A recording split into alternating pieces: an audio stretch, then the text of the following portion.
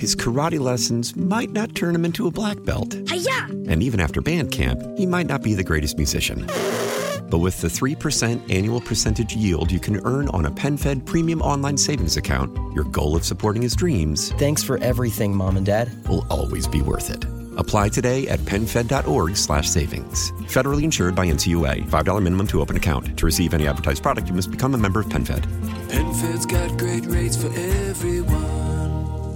When the whole family comes together to watch the game, nobody wants to miss a second of the action to run to the grocery store. With Instacart, you can get all your weekly groceries in as fast as an hour. Less time shopping means more game time. Let's go. Visit instacart.com to get free delivery on your first 3 orders. Offer valid for a limited time. $10 minimum per order. Additional terms apply.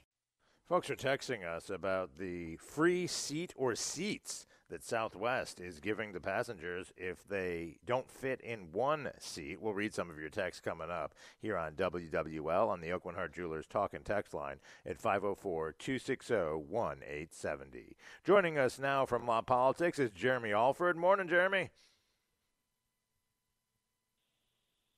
How you doing? Good. How about you, Dave? I'm doing very well, thank you. Here we are Friday Eve, and just 10 days from Christmas Eve, and time is flying by, and I'm sure that's especially true for Governor John Bel Edwards and Governor-elect Jeff Landry as the transition grows closer and closer. How are things going on this transition? Seems pretty smooth from a distance.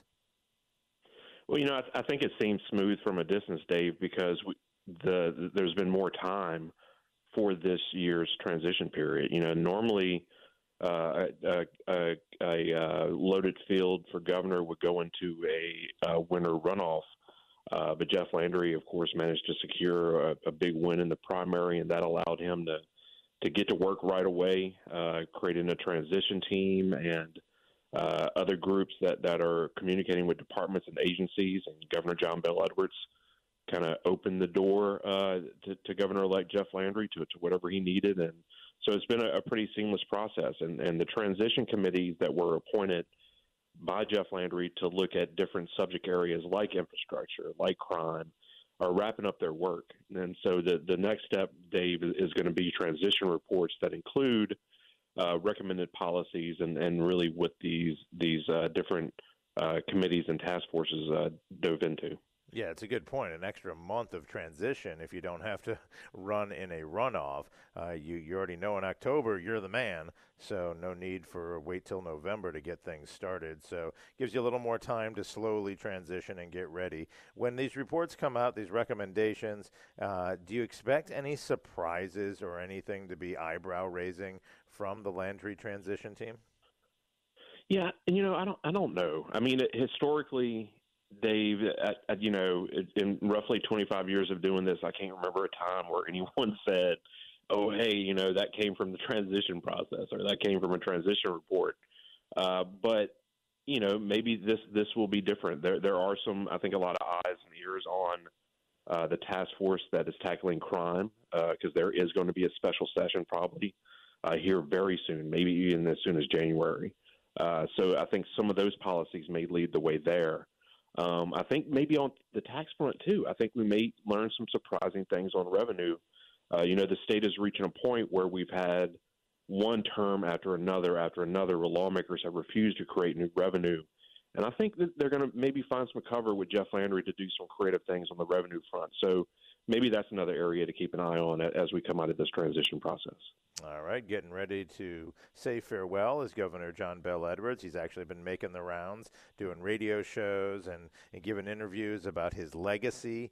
He feels like he's really leaving Louisiana in a really good place. He talks about the growth of the business sector in Louisiana, about righting many of the ships fiscally, and about a lot of policy that he feels like he put into place that has Louisiana better now than it was 8 years ago when he became governor first. Well, that is partly true, but also if you open the Advocate this morning, there's a story by Gordon Russell talking about how the feds have charged a third person with this justice for sale scheme that does have some roots in the governor's administration. So we'll have to see how that continues to play out, and we'll have to see if the people that the governor trusted who are now charged with federal crimes have any other connection to the governor aside from him giving them jobs in his administration. But I think overall people are looking at John Bel Edwards, and this is kind of the time where folks start to reassess and evaluate, and people like John Bel Edwards start to think about legacy. And I think a lot of folks just look at John Bel Edwards as kind of a steady hand at the wheel during a Republican transition and during some trying times in Louisiana. Yeah, no doubt. His legacy may be one after another crisis that he had to deal with, whether it was a slew of hurricanes or a pandemic or many of the other issues that he had to deal with. When we come back, we'll get Jeremy Alford to tell us what is John Bel Edwards' legacy, what will he most be remembered for as governor of Louisiana, and what's the biggest change we should expect in early January when Jeff Landry takes over. Less than 4 weeks from now, we'll have a new governor in Louisiana. What's the biggest change going to be? Jeremy will tell us that coming up after we check on WWL traffic.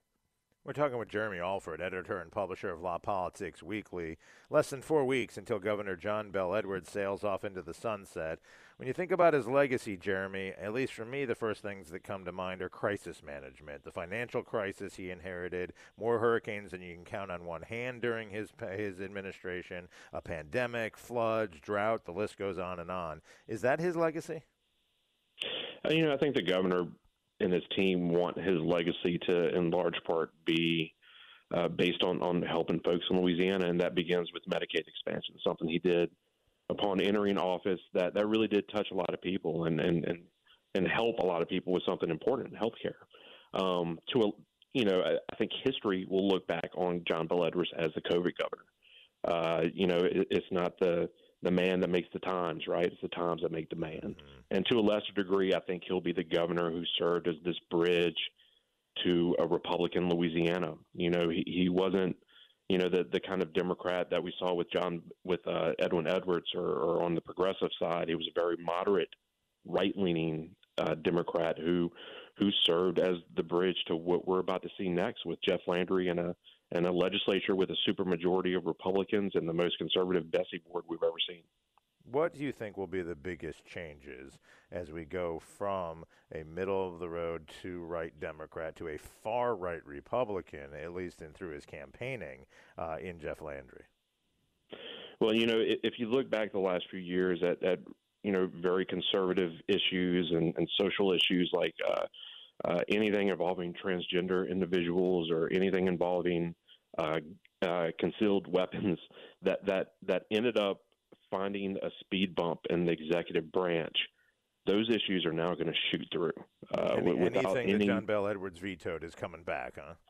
I believe so. And I think it's going to move through without any friction. And I think you're also going to folks are going to find a kind of a political reality here where things that did not pass under John Bel Edwards are going to pass under Jeff Landry that should have really passed under any governor. And one example of that, I think, is going to end up being some revenue-raising measures that lawmakers never wanted to raise revenue under a Democratic governor, but we may see them do it under a Republican governor in some form or fashion. Where's that revenue going to come from? Where are they going to get more money that they were not getting under the previous administration over the last 8 years? So one of the first things that's going to be on the table is there's an expiration of a state sales tax, portion of the state sales tax that I think lawmakers are going to have to decide what to do. And one of the options will be to allow it to continue to tax the citizens of Louisiana rather than having it roll off. Something else, too, to watch for is what lawmakers are going to do with the state income tax.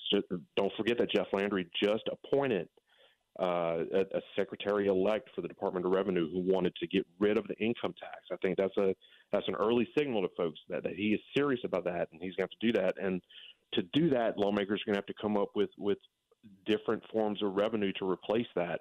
And I think while they're tinkering with that, they could, look at ways to increase revenue overall as well. So, there's a lot of different opportunities. I think folks are going to revisit the gas tax in some form or fashion as well.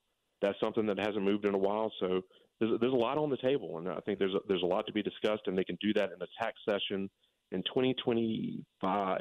If they want to do it next year, it would have to be in a special session.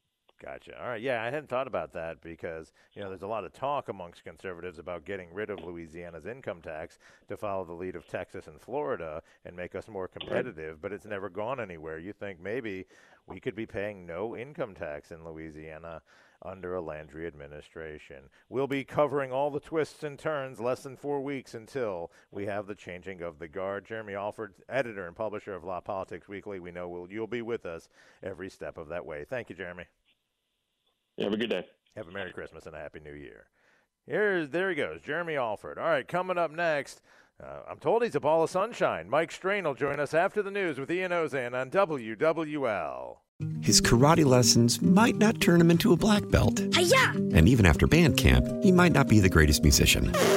But with the 3% annual percentage yield you can earn on a PenFed premium online savings account, your goal of supporting his dreams... Thanks for everything, Mom and Dad. ...will always be worth it.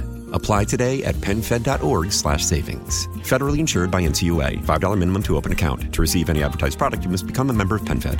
PenFed's got great rates for everyone.